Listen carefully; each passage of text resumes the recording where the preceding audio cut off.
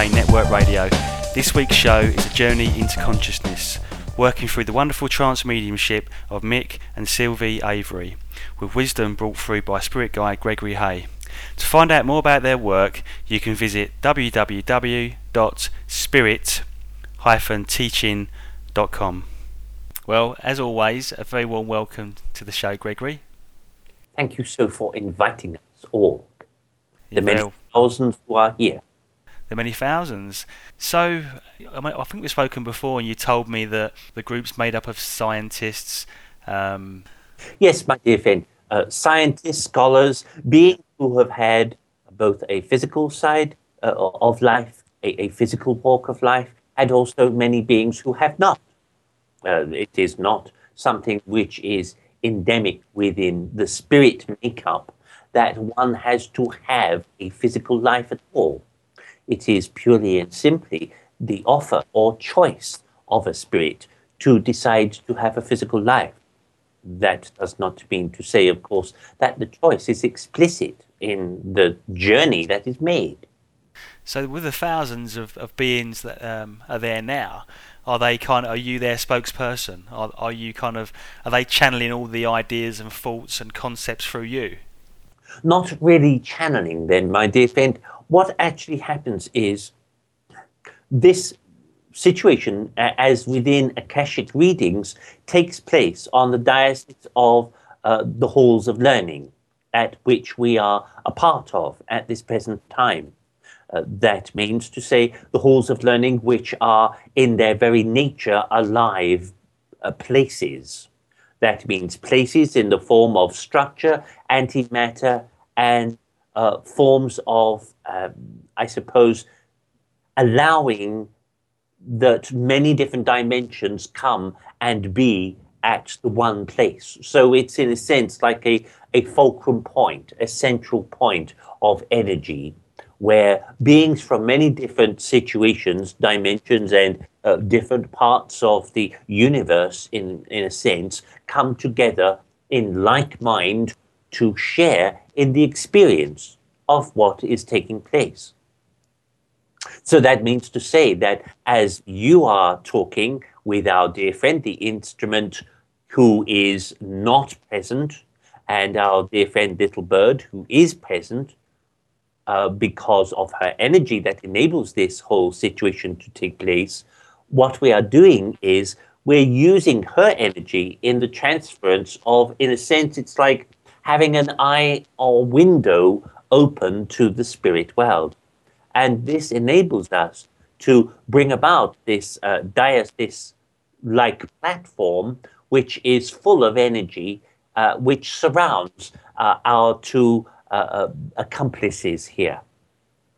And then quite simply what happens is the whole situation that takes place with you included in this, there is an energy field around you as well, as there would be if we were doing an Akashic reading. And so therefore we would be in the halls of learning of that person's soul group, and we would actually be together within the situation, and also surrounding the client with our energy as well. And the client would most probably feel and experience that. In some respects, friend, you will feel and experience certain kinds of situations. However, this may not be manifest continuously throughout the whole process of our interaction with you.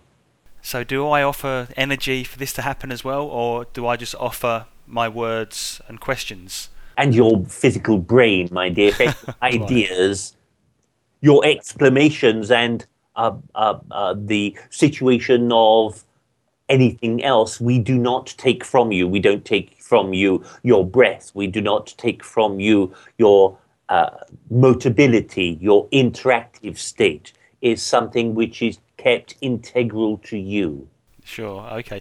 And are all the questions my own, or do you kind of inspire me through the week, or I don't know? Well, my dear friend, no, because then that would say as though that we were conspiring to create or elicit certain questions that we wanted to perhaps answer so as to have loaded the situation in our favor. We do not do that at all. We are not aware of the questions. On purpose, we have not made contact with you prior to this event, and we are certainly not investigating in your mind as to what you are going to say. Okay. I just thought it'd be good to ask those sort of questions, really, just to know, because a lot of people think that spirit are constantly in their space, reading their thoughts, reading their mind, if you like, and that you would actually know exactly what I'm going to say. So I understand that, but that should not be the case. And I err people in the state of caution here when interacting with the spirit world, not to allow themselves to constantly be open to the spirit world.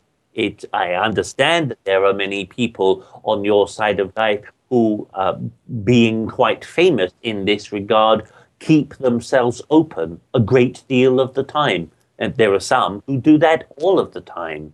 And it's extremely worrisome that people would do that as a form or course of behavior, particularly because it means that they are entrusting the whole situation purely and simply. It's like actually letting go of their own self-determination. Yeah, okay. Brilliant. All right, okay, so just want to lead on to a question that someone sent in. Yes. And it kind of leads on to one of the topics I wanted to discuss anyway. But basically, the reader or listener that wrote in was basically she's a vegan, and she just wants to know really that we talk a lot about animals, what we can eat, and obviously there's a big difference between eating like plants and animals, and some people choose to be vegetarian and not eat animals at all. But also there's the concept of like cutting flowers from a tree. Like if you cut a flower, is that actually harming the flower? An interesting point, my dear friend, and I am well aware that daffodils scream when cut. Do they? Crikey. Yes. I am also well aware that oftentimes they will faint when cut. So part of this situation is a matter of what you decide what is the state of consciousness. How do you decide that what is fair for you to do is unfair to the plant, or is quite all right for you to carry out on the plant purely because you're the one with the pair of scissors? I mean, is there a humane way to kill anything? I mean, I guess it's a matter of perspective, isn't it? Really? Yes. I would have to say, though, friend, you're not actually killing the daffodil or whatever. It's only going to have abundant life to a certain form anyway, and the flower itself is there for an issue of purpose, is there to procreate the plant itself. So, in a sense, it's an expendable item. It's an expendable part of the plant. If you pulled it up, that would be a different matter. And it would be even worse if you just left it on a stone to dry out in the sun. So is it similar to our intention? So if I went around just pulling up plants and cut them off for fun, is that in the same way of going around actually hitting and harming people just for the sheer fun of it? Yes, absolutely. It's exactly the same as people who will plunder a forest of all of its natural plant and all of its animal life, all of the entirety of what grows there. It doesn't mean to say that a person doing that and then going to church saying so many Hail Marys or whatever to absolve themselves is going to actually bring about any kind of restitution for their acts of behavior, because they'll simply go out and do the same thing again the following week.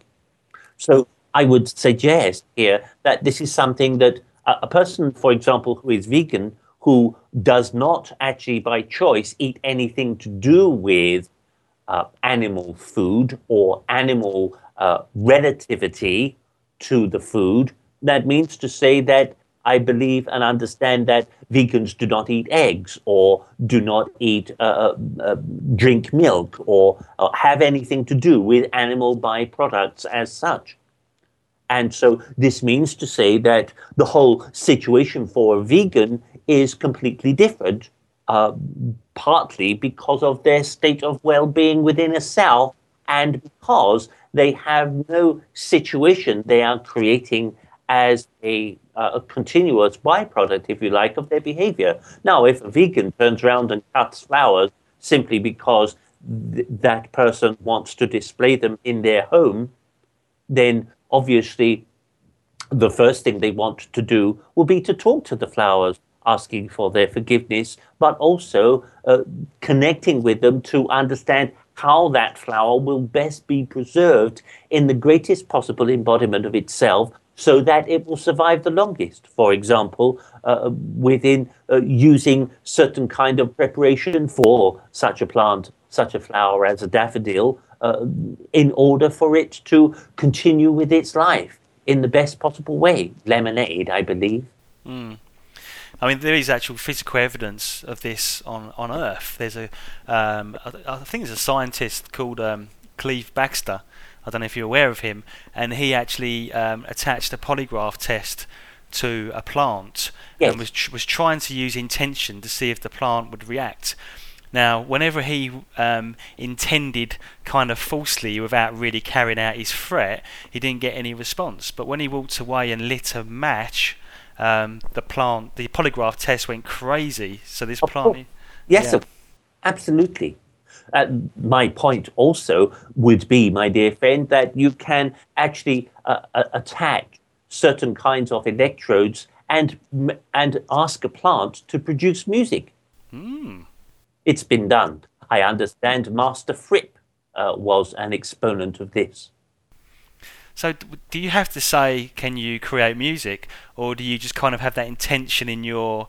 Have that intention, attach the right kind of electrodes to the plant itself. Usually I understand leaves of certain kinds of plants, or a leaf and a stem to it, and allow the plant to do the rest. Wow. Okay, so the other question that she had as well was that obviously we wear clothing that comes from plants.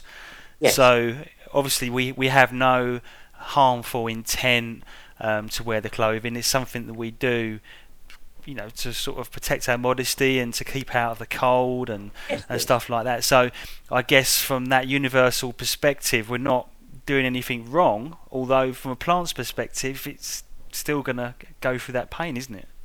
My dear friend, pain is transitory, is just a part of the physical life moving on from itself in a conscious way to the ether world. So that means to say that all of the fibers that a person may be wearing, if it's woven cloth or woven something or other, will be that you are using the cells of something once living.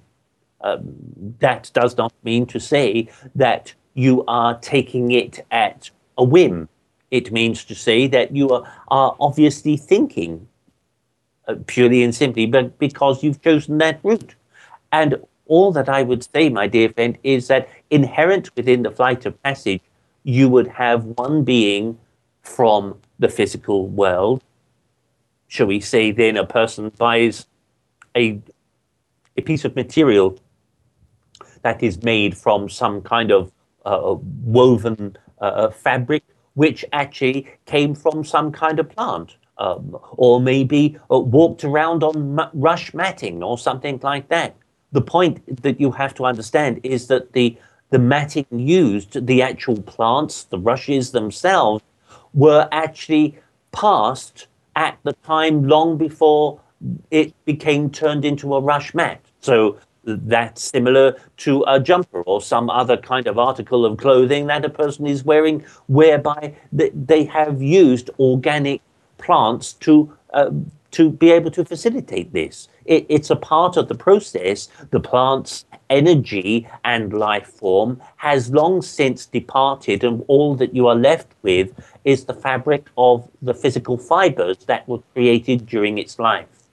Okay. Is it also true that like animals sort of all belong to kind of a group soul, so that a horse would be part of the group soul of a horse?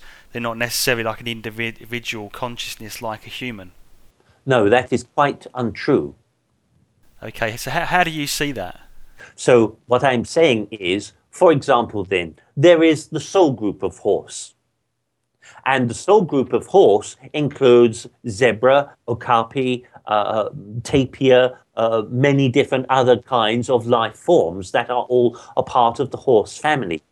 Each individual energy which had a transformational life in the physical state was a spirit who decided to have that and to be creative in that respect of physical life.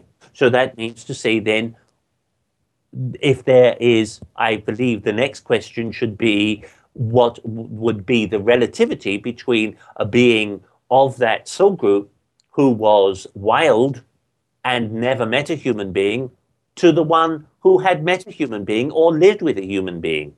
And the difference would be that the one who was wild would be still empathic within the earth vibration and the earth spirit. And in a sense, that wouldn't mean that its spirit was any less of a vibration or that it didn't learn as much. It learned just as much within the fabric of its own individuality, its whole situation of its physical life. Whereas vis-a-vis the situation with the horse that shared the human experience would have gained perhaps a lot of love, or maybe it gained a lot of pain and a lot of fear, purely and simply because it was ill-treated. So it depends entirely upon the relativity of the relationship built by the horse within the situation. Because you are a being of physical state and of human intent, and you perhaps give love to the horse, does that mean to say that it makes the horse more special? It would actually bring about the case that within the horse's aspect of its integrity, its intelligence, how it interacts with different beings, how it makes up its own mind questions, and how it answers them itself, to do with its whole relationship with itself and its own life, how it interacts in the physical world, will be something of a great spiritual nature, because horses basically are very spiritual. So that means to say it brings us into a different facet. It means that horses understand the product of one and one. If I do this, then this happens. So is that like cause and effect? Yes, absolutely so. But they can also understand something that does not exist. For example, spirit. They understand fear. They understand emotion. They understand different energies between people, between beings. They can sense if a person is coming toward them with an intent, even though that person may try to disguise it. So, for example, when you take a horse to a slaughterhouse, doesn't mean to say that it's actually going to be worried or scared to the point at which it reaches the building. It will be worried and scared before it's even got there, because it'll be in a type of transport that's completely alien to it. And the situation that it will be going through will be one of its fight or flight. And that does not then detract from the consciousness of the being. On the contrary, it doesn't add to it, doesn't make it a better animal for having gone through that process. It's exactly like human beings. You don't get brownie points for being run over by a bus or by a coach and four horses. You don't get brownie points for having an axe or a cleaver through your neck or something like that, or being shot. It's not a situation which is applauded in the spirit world. Any point at which a being, regardless of its nature, passes to the spirit world is both a cause of celebration, of sadness because of that life was ended, but also of the continuum and understanding that actual entity, its individuality, will be celebrated within the spirit world. That means to say, within the soul group of horse, there are millions and billions of beings who had a physical life called horse. Okay. Yes. So my next question is this. Sorry. Could a horse that's had close contact with humans, say, could that energy or spirit or consciousness or awareness go on to exist in another vehicle, such as human? No. Right. Is there groups of species that do interchange, or does human always be human, or could a human come back as a grey? You know what I mean? In the bigger picture of things. A human being, a being, basically a spirit, does have an ability to transcend what it was. It may take millions of years. It may be that being actually doesn't need to do that. The point is that what I would have to say is that the necessity for spirit is not to have physical life, regardless of its form. It is maybe to have a form of physical life at some point during that spirit's nature, because that, as a part of God, is what it is. But that doesn't mean to say it always has to be that. So, for example, then, the spirit of a horse will not necessarily always be only horse. It will perhaps eventually transcend into just being a pure, beautiful spirit, and will actually lose its identity of what it was once upon a time in a physical life. And that's exactly the same as human physical beings, their spirit. Yes, you may well go on being Ian Jones for some considerable centuries, my dear friend. Oh, God. But, however, exactly, but you may well, in fact, grow tired of it. And in fact, it may well become that after so many hundreds of years or whatever, that you actually decide that, or not that you decide necessarily intentionally, but rather that your energy changes so that you don't and simply are unable to continue to wear the fabric of memory that was Ian Jones. It simply would not continue to become you, because your energy of spirit transcends that which was physical.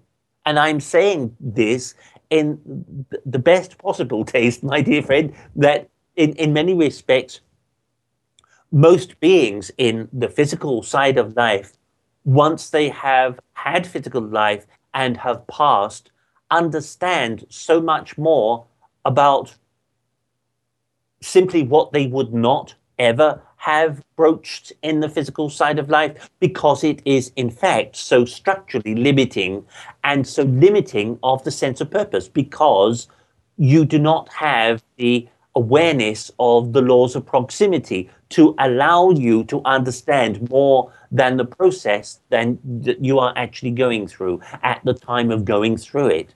That's my point, really, that I'm always very understanding over people who would insist upon that they would have to come and have another physical life in order to then experience more things. But my point really is that because of the law of proximity and the governance of it, when you are having physical life, you are experiencing the lives of everybody else that interacts with you anyway. So you don't have to have their kind of life in order to understand the pain and suffering that they went through, or the joys and beauty that they went through. You're experiencing it, you're understanding it. Even before there were newspapers, even before there were television sets and all of the modern things that you have now, people interacted with one another in different ways and still understood much about one another's behavior. And that was sufficient. You don't need all the rest of it. But to really fully understand what's going through somebody's mind, though, you can't get that on the earth plane here, because everybody keeps their thoughts secret and their intentions secret. Yes, mostly, don't they? That's quite right, my dear friend Ian Jones. Yes, absolutely. Yeah, but what you're saying is when you move off back into the spirit world, then you're able to see the whole 360-degree experience. And every dimension of it. Right, Not just the experience, but also how that experience affected the lives of everybody else that was connected to that experience. That's part of the reason why, my dear friend, so many people, when they have retired to our side of life and they observe the situations and conditions of their once physical life, that it's in a sense, it comes to them in a flash, really, over the whole continuum of it, and how absolutely completely pointless or wasted it was, a wasted opportunity in a sense, not then meaning that they have to hanker over having another go or something like that, because in actual fact they very soon understand that their energy simply transcends beyond that of the physical state, and it's absolutely not necessary. And that's the same way, my dear friend, as if you had a beloved pet, a dog or a cat or a horse, or an alligator or some other lizard-like being or spider. It doesn't matter. It's the situation was of the relationship. Hopefully, you would be as good a person or as good a being as you could to that captive that you held within your life experience, and that you had given it the greatest consciousness you could by being a true friend. And that includes, of course, helping it to pass when it was its time. Yeah, sure. So one of the other questions that was asked is, is there any difference between the sacredness of a slug and an elephant? And I guess the answer is no, isn't it? I suppose so. It depends on who you are and whether you would like to kiss one or the other. Yeah, but if you're a human, if you're an intelligent, aware, compassionate, loving individual, then Yes. you shouldn't discriminate against any animal, any insect, unless you're in mortal danger of being attacked by a swarm of bees or something. Yes, yes, quite so. Absolutely. I completely agree. I am not one who advocates that people just sit there and take life as though they're some sort of battered fish. Sure. Okay. Another question before we move on. I'll read this one out actually. I would love to hear the spiritual perspective on how I can enjoy my life without feeling guilty about those in desperately poor countries who can barely survive. I do not have much compared to many, yet I feel abundant because I have enough money to keep a roof over my head, to buy food, clothing, and I have access to healthcare. I sometimes feel guilty that I have so much when others have nothing. I am hugely grateful for my lifestyle and want to enjoy it, but I do struggle with this from time to time. I know, my dear friend. First of all, what I have to say is that our hearts and our love go out to you, purely and simply because you have succeeded where many others have failed. Within your temperance of energy, within your understanding, comes light and love, not just because you are in a position of wealth or power, but because you have the insight to recognize so much more is available to you through the processes of your life. When you acknowledge that there are many other beings of other tribes, of other nations, in other parts of your planet, who are in distress or turmoil, who do not have the life abilities you currently possess.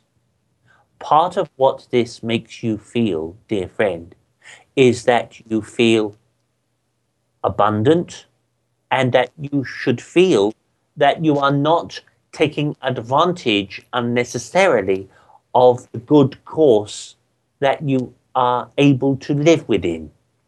That does not make you above everyone else, and you recognize that. It also leaves you feeling as though you have this bleeding heart.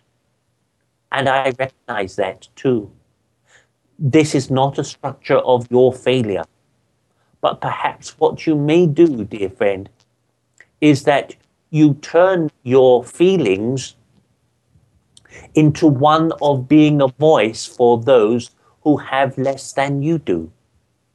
And perhaps that, in a sense, would enable you to turn your energy, what you have of it, that is spare within your day, that you perhaps turn it into a productive thing. So that, shall we say then, even if you have 1 hour in your day where you are not doing, it's not full of your physical life needs or fulfilling those desires you meet, but that in fact it's something that is just like a wasted hour. What you can do is actually turn that into a positive thing of focus that enables you to bring about some useful purpose towards someone else. And simply by doing that will mean that the situation will be that you'll still be thinking of these people in poorer countries or whatever. But at the same time, what you are doing is you are measuring how you feel by what you can achieve as well. You have to lessen the impact of how you see your life as being negative and instead do something positive to offset it, so that it is not something that you then see yourself as a negative approach to the world, but that actually you are trying to do something positive, even if it means that you're having a conversation with someone else. The fact, my friend, that you have picked up a pen and written this question about your own series and your life means that you have thought and understood certain facets of the event horizon that exists before you. Turn that event horizon into something that is positive, which will meet the challenges of your time. Therefore, my dear friend, you will feel much more at heart that you are a part of this in service, and that you are making this piece of service your offering to the identity of the whole of your planet. And be aware, dear friend, that you are deeply blessed. Thank you, Gregory. Thank you. Now I'm going to sort of move on to sort of a different flavour, really, because I just want to catch up on some current affairs, because lots of things been going on busy planet Earth over the last couple of weeks. Yes, Fred. So I just want to catch up on stuff. And actually, one of the points that I've written down here kind of ties in with the animals. So there's a big news item in the week of a killer whale that unfortunately killed a lady trainer in Florida. And Yes. I just kind of wonder, why that happened. Obviously the animal's being cooped up in a confined space. Was it an accident?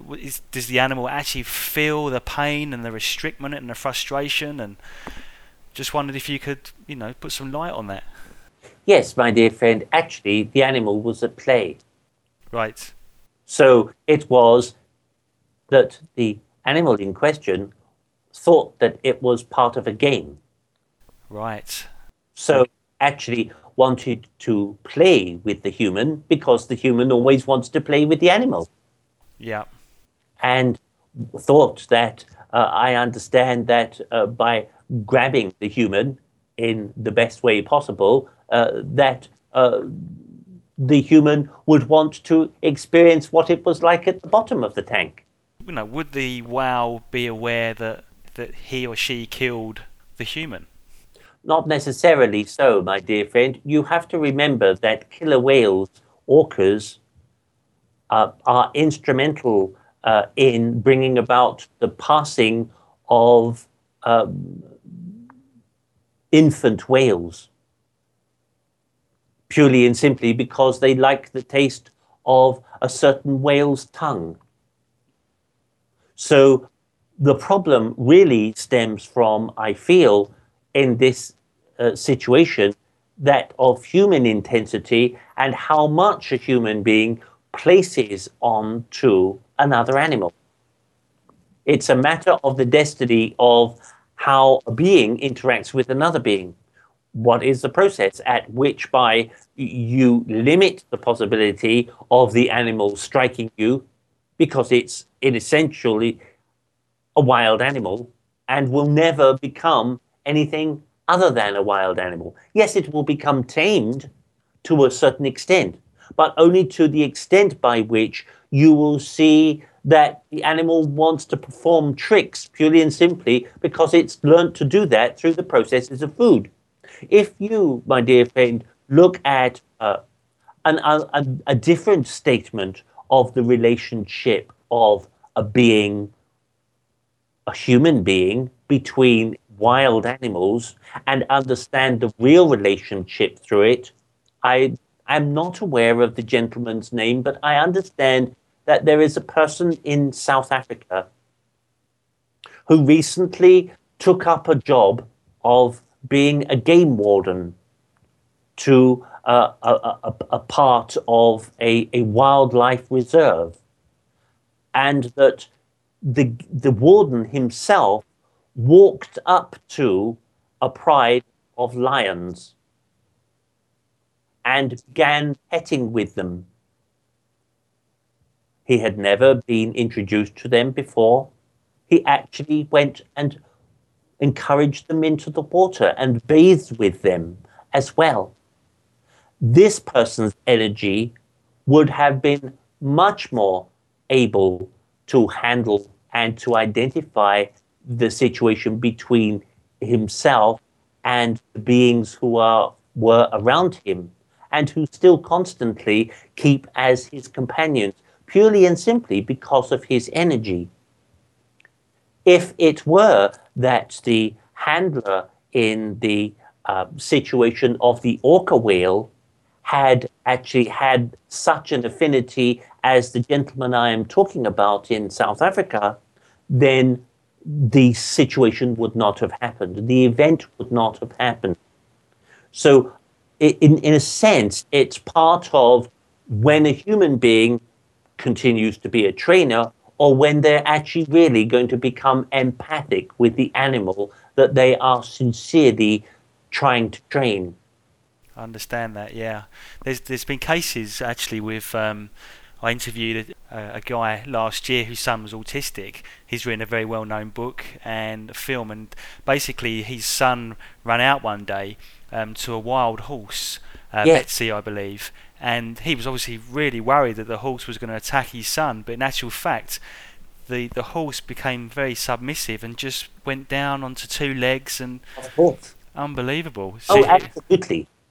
My dear friend, I would have to say, my dear friend, that the exact same situation and the exact same principle would always happen when you are faced with, when you have a child, particularly a child, whether that child was autistic or whether that child was perhaps in some other way disfigured or some other way had, how can I describe this? So, for example, you would have a person who was perhaps a rider in a competition who was had no legs or perhaps no arms.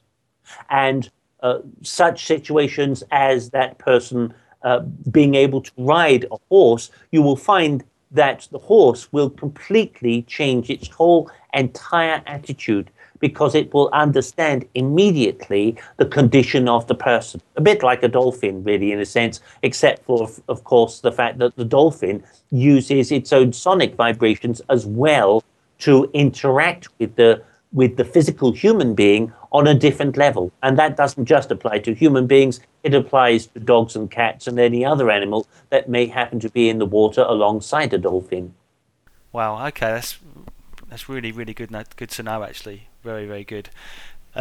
So moving on from that, actually, obviously I keep an eye on a lot of things because I try to stay up to date with current affairs. And one of the things I've asked you over many shows before is about the sun, because obviously we've gone into this, I think, solar cycle 24. We went through solar minimum, and we should have been now heading into solar maximum. And from what I gather, for the last 2 years, the sun has been very, very, very quiet. But all of a sudden now, in the last month or so, it's just completely exploded into life, with lots of flares coming off the sun, a huge magnetic filament coming off the sun. And I just wondered that, is this part of a natural cycle that's going to happen now as we head towards solar maximum, or is it something that perhaps we should be concerned about with all the other issues we might have on planet Earth at the moment? Yes. The point really is that the sun will have times when it is erratic in its behavior, purely and simply because of the combustion, the different chemical interactions, and the ways that various gases build up and pressures, in a sense, build up.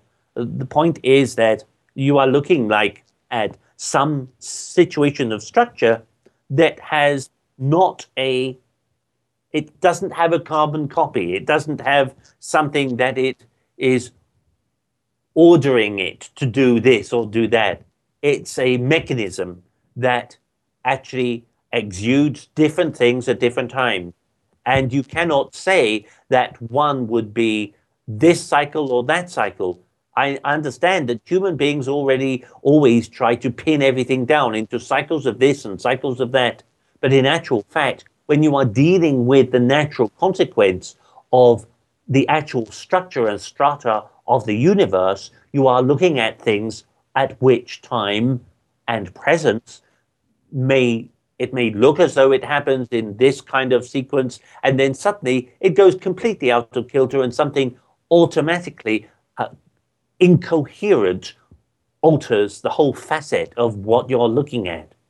And part of the structure of what we're seeing at this present time is, yes, as you say, the sun moving through these different models, but the models that human beings have painted are not necessarily 100% accurate. They have a plus or minus factor of perhaps 10, 15%, maybe even 20%. It depends on which way round you're looking at it and how you are observing this time, at this moment, within the cycle of things. Like, it's exactly the same as where you are experiencing the cycle of the Earth and how it moves through one part of its cycle to another.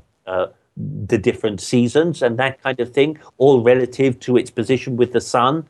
And in actual fact, what's happening is that you may even find that the Earth moves slightly further out of its orbit than it would normally be. So its trajectory ends up in being completely different. And also that will alter a great many other facets of itself as well. Particularly to do with electromagnetic static forces, the whole situation of its in intensity to do with the magnetic pull of itself, as well as the pull of many other structures.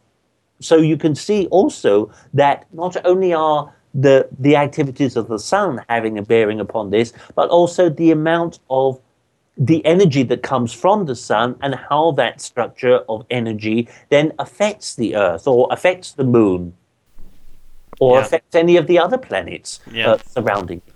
Okay. They're going to have a certain degree of influence upon the Earth as well, and vis-a-vis one within another.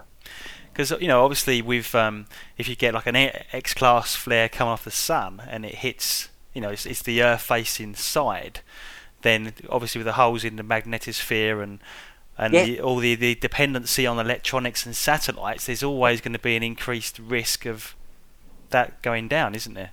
Oh, yes, absolutely. And particularly, I would always have suggested, which does not apparently been adhered to lately, that all aeroplanes actually have the ability to fly without the use of computers. Sure, yeah. I mean, I don't want to put fear into people, but I mean, No. with the sun kind of heating up and popping off left, right, and centre. I mean, is that kind of something that's going to be more prevalent in the future? Do you think, or do you think it's going to be business as usual? It will really, really, my dear friend, depend entirely upon the causes of these effects. The known causes at this present time are very difficult to ascertain, purely and simply because of the extenuation circumstances of gases that are building up and how they are being manifest in any event. The gases which are immediately surrounding the sun, for example, and how different forms of this are being affected by other, how can I say this, other parts of minerals and gases and situations elsewhere within the galaxy. So you have so many different structures which are actually having a bearing upon the sun and therefore upon the Earth. It's not just a fiery ball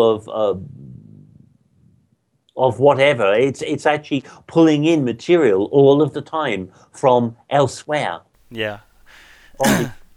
And not only material from your present physical dimension. Suns also pull in material from other dimensions too.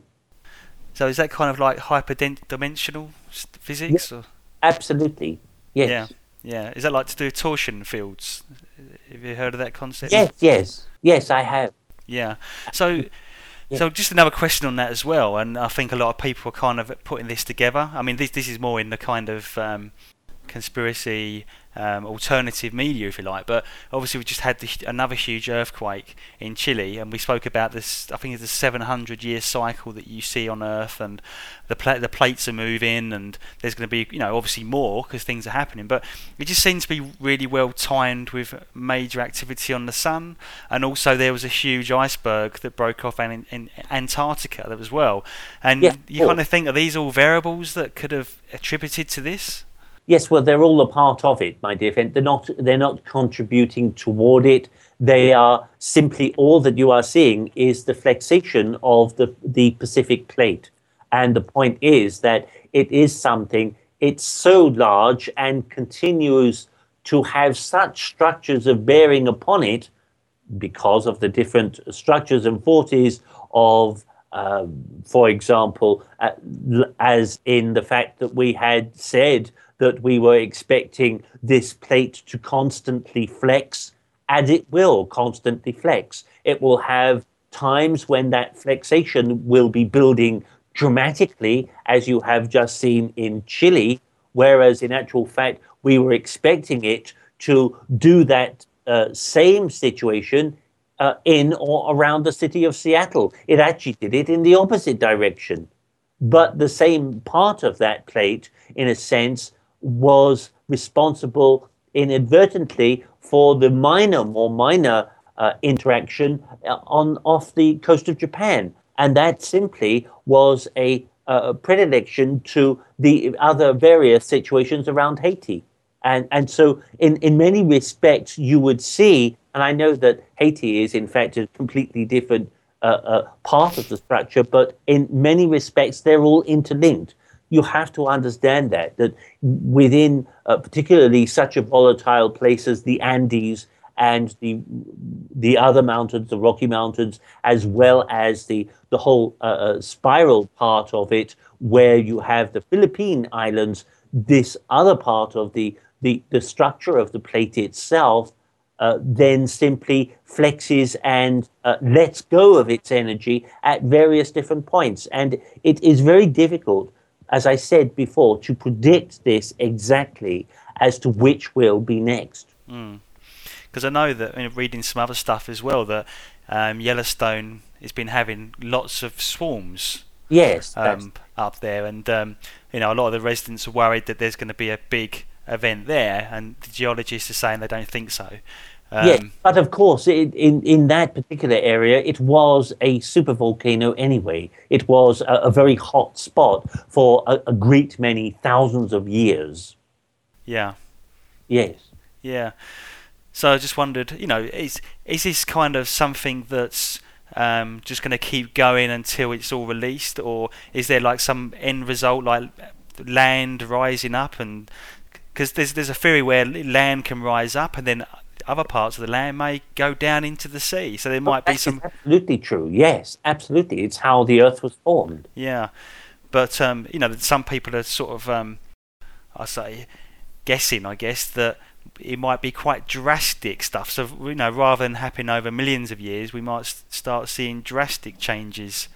Well, my dear friend, if you look at the geophysical evidence and how that points to the situation, you will see that there have been times in the past where there have been dramatic lifts, where there have been dramatic situations of slippage and realignment, if you like, of various points. The San Andreas fault in particular bears allegiance to this whole argument and this whole synopsis of questions, really, of how the planet itself interacts with itself.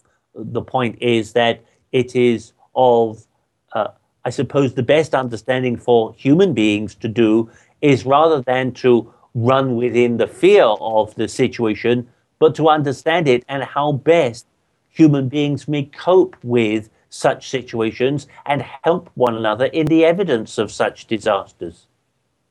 To improve that whole situation would be far better than being actually rather mimicking the energy of intensive negativity over it. I would rather see for human beings to understand that this is something that they can actually take upon themselves and understand of how they have to interact with one another, so that they can make it that it interacts with them and has the least effect rather than the worst effect, as in the Haiti situation, as in the Chilean situation at this present time. Yeah. Of course, we are very sad for all of the losses of those of physical life, both animal and human, and for all beings who have found themselves in such destructive circumstances. I would wish for all humanity to move together in ways of repairing such devastating circumstances. With the quakes, a lot of people are looking at the kind of the Ring of Fire, but with countries like England and other places that are kind of away from the plates, we're away from the I can't remember what it is now. There's a Euro plate, isn't there? Yes. And this kind of goes around just down the Atlantic, I think. Yes, but there is still activity, quite sizable activity in actual fact. Yeah, but it doesn't seem to be. We seem to be pretty safe here, could that obviously cause problems for people in England? I understand, my dear friend, that the little island of the British Isles and its continuum have about 200 or so earthquakes each year. But they're obviously quite small, aren't they? Yes, that is true. Some of them are not so small. So the situation is dependent upon how that changes, how the effects are changed purely and simply by the difference of tectonic plate effects and how the different balances occur. Greenland and Iceland obviously have a great bearing upon the activities of the British Isles and how, particularly, I would say, within the situation running through Cumbria at this present time. Okay, so what's that running through Cumbria? Can you just repeat that again, please? Yes, particularly with the situation running through Cumbria, which has actually had more than its fair share of earthquake scenarios and situations, as within the same situation, which runs a perpendicular angle across through the counties of Gloucestershire, Oxfordshire, and into Southamptonshire, I believe. Yeah. Or around Southampton, yes. Yeah, okay. I mean, just quickly backtracking on the 50 Mile Iceberg, they reckon that it could affect weather patterns in the Gulf Stream because it could block up the solidity of the water or the heavy salt water that sinks down that keeps the Gulf Stream going around in a circle.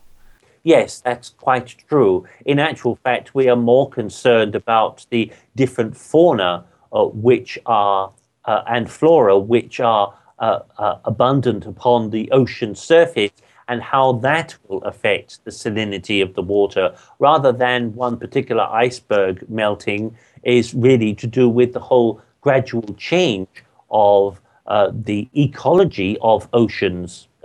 This is something that we have long talked over and discussed with a great many peoples on your side of life, particularly to do with ocean welfare and the various different situations of food chain material and how we are seeing that faunic life is changing abundantly and catastrophically in many respects to do with oceanic performance and its stability and harmony. Mm. So did it break off because it's warming up? Absolutely, yes. Yeah. Because of ozone depletion, I understand as well. Yeah. Okay. That's quite interesting. Really, really interesting. I think there's so much going on at the moment on planet Earth. I mean, so many people that I know, Yes. are talking about it because it's like every other week something big happens. And, Yes. you really can't keep up with the changes in a way. Yes. Don't think, my dear friend, that because of the fact that you have had a great many cold spells at this present time, that's the end of global warming. It's actually a part of it. It's that you will have wayward activity that is uncharacteristic, that you will have many more storms, much more violent, deeper storms, situations of a kind of reference that will be unfamiliar to you. I understand that there were times when there were tornadoes and hurricanes and all the rest of it in the little places of England during the reigns of different kings and queens of the country. I've seen a tornado in England. Yes, absolutely so. Yeah. I myself witnessed one also. Yeah, I mean, we also had this huge storm that hit Europe as well this week as well. It was absolutely devastating. And we escaped it here in the UK, but Yes. yeah, there's certainly a lot going on. Yeah, sorry that we sort of ended the show on a bit of a downer there, but I just wanted to sort of catch up on some of the current affairs anyway, because I sort of Yes. like to I understand that. flush out a few ideas anyway about stuff. The So point is, my dear friend, I would suggest to you that people not see it as a negativity. People see it as a point of awareness. This is a situation which isn't going to disappear. It is with you now. So that means it should give you the impetus to do something more, not just sit on your bottom twiddling your thumbs, but actually to do something more about your presence, about your energy, about who you are, what you say, how you think, how you interact with your physical life and the beings in your presence, so that you take more care, are more harmonic, are more beautiful a being to beholden to the world. And therefore, maybe others will learn lessons from you that will embed in a greater future horizon for them also. because there's a saying that they say, like, ignorance is bliss, but that, or some people say that you shouldn't really focus on the negative stuff and just be in a state of bliss. But I personally feel, and you can perhaps give me your views on this, but I think it's important to be in a state of bliss, but we shouldn't really be in a place of ignorance. We should be armed and with knowledge so that we're able to do something good with it, like use our positive energy to enforce really good action. Yes, that's a part of the reason why we are speaking as at one with the White Cloud Group, my dear friend, purely and simply because that is the essence of energy, where we come from, that education is the greatest insight for human being survival in the physical state, so that we don't have to deal with it of the mistakes in the spirit world. Yeah. I mean, just one last note. We did have somebody that wrote a comment on the site, and they were fed up with living on Earth, and what is the point of living? But in actual fact, we are the caretakers, aren't we? We are here to make this Eden. We are the ones to really improve the planet. Nobody else, really. Yes, and human beings, the reason why you're here is that you have to learn the energy lessons of the past. You have to take history, understand it, not ignore it, not think that it's something of the past and nothing to do with you. It's everything to do with you, because it gives you the core energy of who you are. It gives you the resonance by which you gain understanding, knowledge, empowerment to enable you to bring about a better planet, a better world. Don't shrug away from your responsibilities by ending your physical life and saying, oh, well, I'm fed up with this, I'll come back to the spirit world. Once you get here, you'll be very sorry that you made such a decision, you have wasted your opportunity to bring about of something of purpose, of beauty, of love, of reassurance and understanding and knowledge. Okay.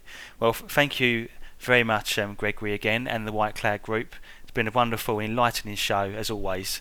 Thank you so, with love and light and abundance, my dear friends, to all of you. Thank you so. God bless upon your journeys. God bless. Thank you. If you would like to book your own personal reading with Gregory to find out about your own soul journey, then please visit the graphic banner underneath the show, or visit www.spirit-teaching.com.